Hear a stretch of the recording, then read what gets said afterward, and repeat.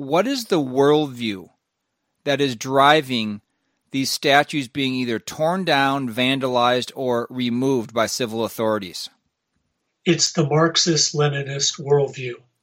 Karl Marx himself said, the first battlefield is to rewrite history. Okay, they know history has to be removed. If you don't know where you came from, you don't know where you're going. So you're very easy to manipulate. That's all this is Marxism. It's a communist revolution. And it's like all communist revolutions. Is everyone doing this a communist? No.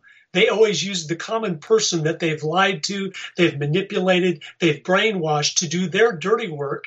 Black Lives Matter. What is that about? It's about letting us know Black lives don't mean anything at all. What those people do is they come in, they stir up the Black community, so they break the law and they get arrested and they have criminal records and they go to jail and then they leave. They disappear in the shadows. And what they're doing is hurting the Black community. It's not helping the Black community.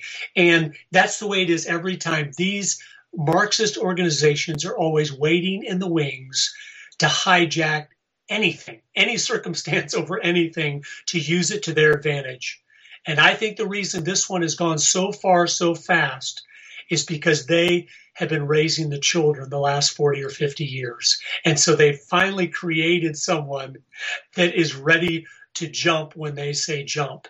Unlike the 60s where they tried for revolution and they couldn't get it because there was so much Christian fabric in this country. People were like, it's not right to destroy private property. It's not right to kill people you don't know. It's not right to burn and shoot at police officers, burn their cars up. So they weren't able to do it then.